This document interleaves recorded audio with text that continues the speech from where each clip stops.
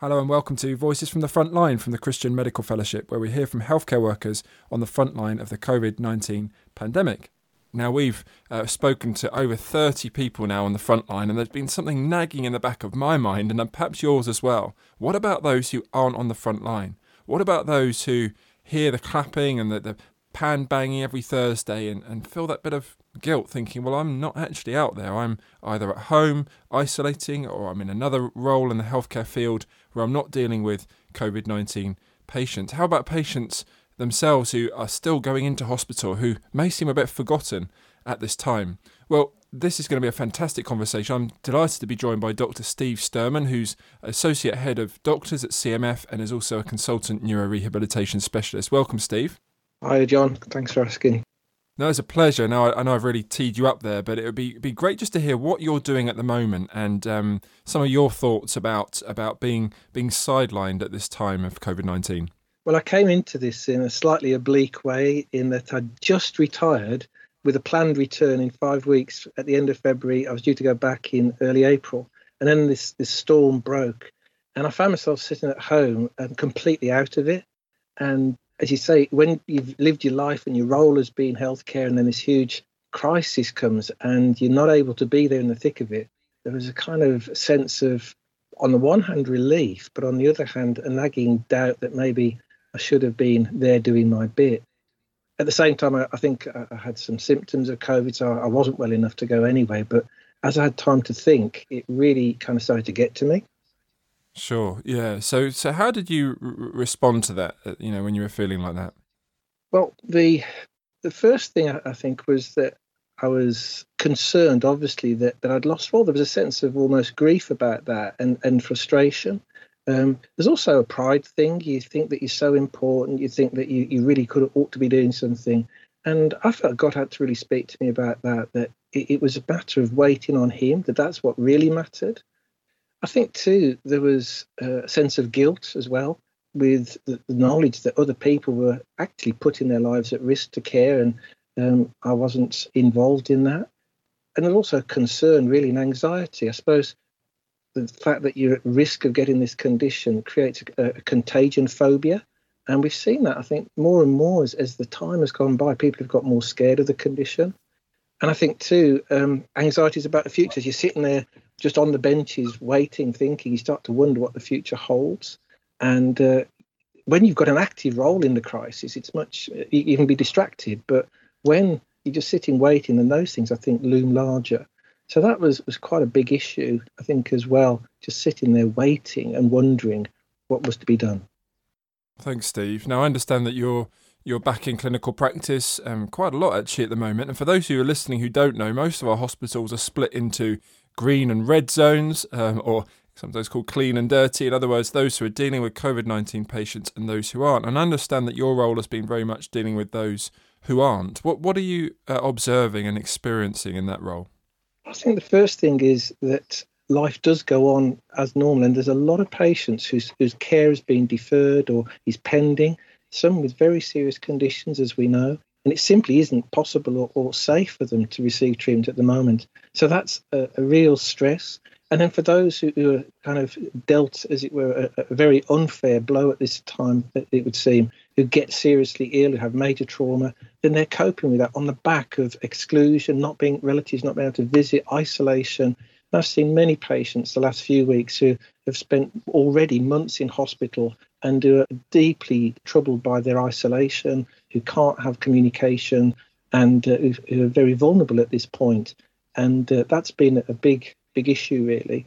Added to that is amongst the staff, very real fear. There's many people from going to work is a daily exercise of courage, really, in the face that they might get this condition, especially when they're seeing the effects of it.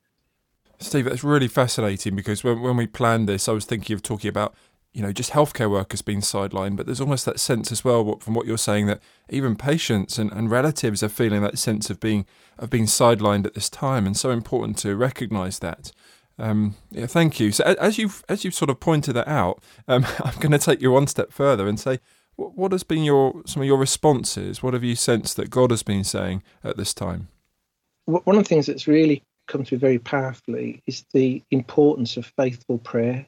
I think in more normal times we pray and it's kind of conversation with God. But at this point, intercession, praying is really, I think, so important. That's become clear to me that it's not a waste of time. It's not a waste of time to be before God and to call out to him and to seek his help. Even in some really massive things, you might think how, praying in your bedroom could have any impact on this pandemic whatsoever.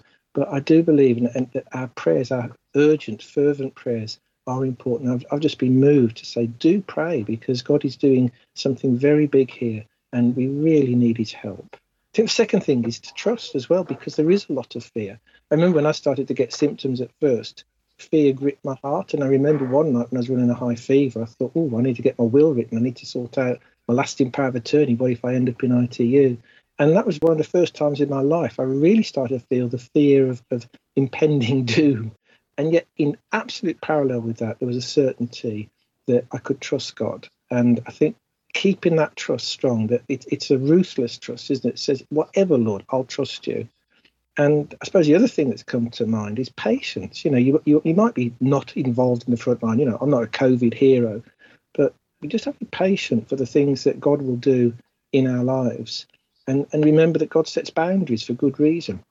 I mentioned in my blog about the military experience where even on the frontline battlefield combat hospital, they work in teams and they exclude teams until their shift has come. Even when the helicopters are coming in, bringing more and more casualties, people are not brought in until their turn has come, until they're rotated. And I think we need to remember that God's very wise and he gives us what we need and he gives us the jobs to do that he knows we can handle, and we should just wait for his time. I suppose the final thing that I've learned is just listen to what God's Spirit says as you're waiting on the benches, uncertain, or doing whatever you think God's given you to do. Just listen carefully, because our experience has been that little acts of kindness, little things where God prompts you to make that phone call or to just remember somebody or to send a gift or something or just pray with somebody, can be absolutely massively impactful. I was just hearing of somebody the other day who remembers that 26 years ago, a Christian medic prayed with them as they were just going off to theatre for breast cancer surgery. And it's still in that person's mind 26 years later to the day what happened. So let's not underestimate the fact that little things that God's Spirit prompts us to do in what seems a great big pandemic can be massively impactful for the individual. Steve, thanks so much for that. And as I listen to you, I just reminded, our faith, the Christian faith, just gives us resources, doesn't it? It gives us resources when we're sidelined, if you like, on the bench, when we're tempted to overwork and overcommit. Our faith gives us resources. It's practical, it's earthy, it's not some airy-fairy, fanciful thing. It's real life, and it applies to real life in healthcare. So, yeah, thanks for reminding us of that today, Steve. Thanks, John. Great. Well, it's great to hear from Steve. And in the show notes, we'll link to a First Incision podcast on personal well-being and going the distance, where Steve and one of our Catalyst team leaders talk about the CMF pastoral care response. That includes you being able to contact us at wellbeing@cmf.org.uk to receive personal support, but also in your local regions to join weekly Zoom debriefs that are going on up and down the country. Steve also mentioned his blog, which we'll link to here. You can find other blogs on our website. We've been speaking to people every day on our Voices from the Frontline podcast, and we'd love for you to subscribe to our First Incision. Just go to First Incision podcast, subscribe and share with your friends. We're the Christian Medical Fellowship. We're here to unite and equip Christian doctors and nurses to live and speak for Jesus Christ. We'd love for you to join us. I'll see you next time on Voices from the Frontline. Bye for now.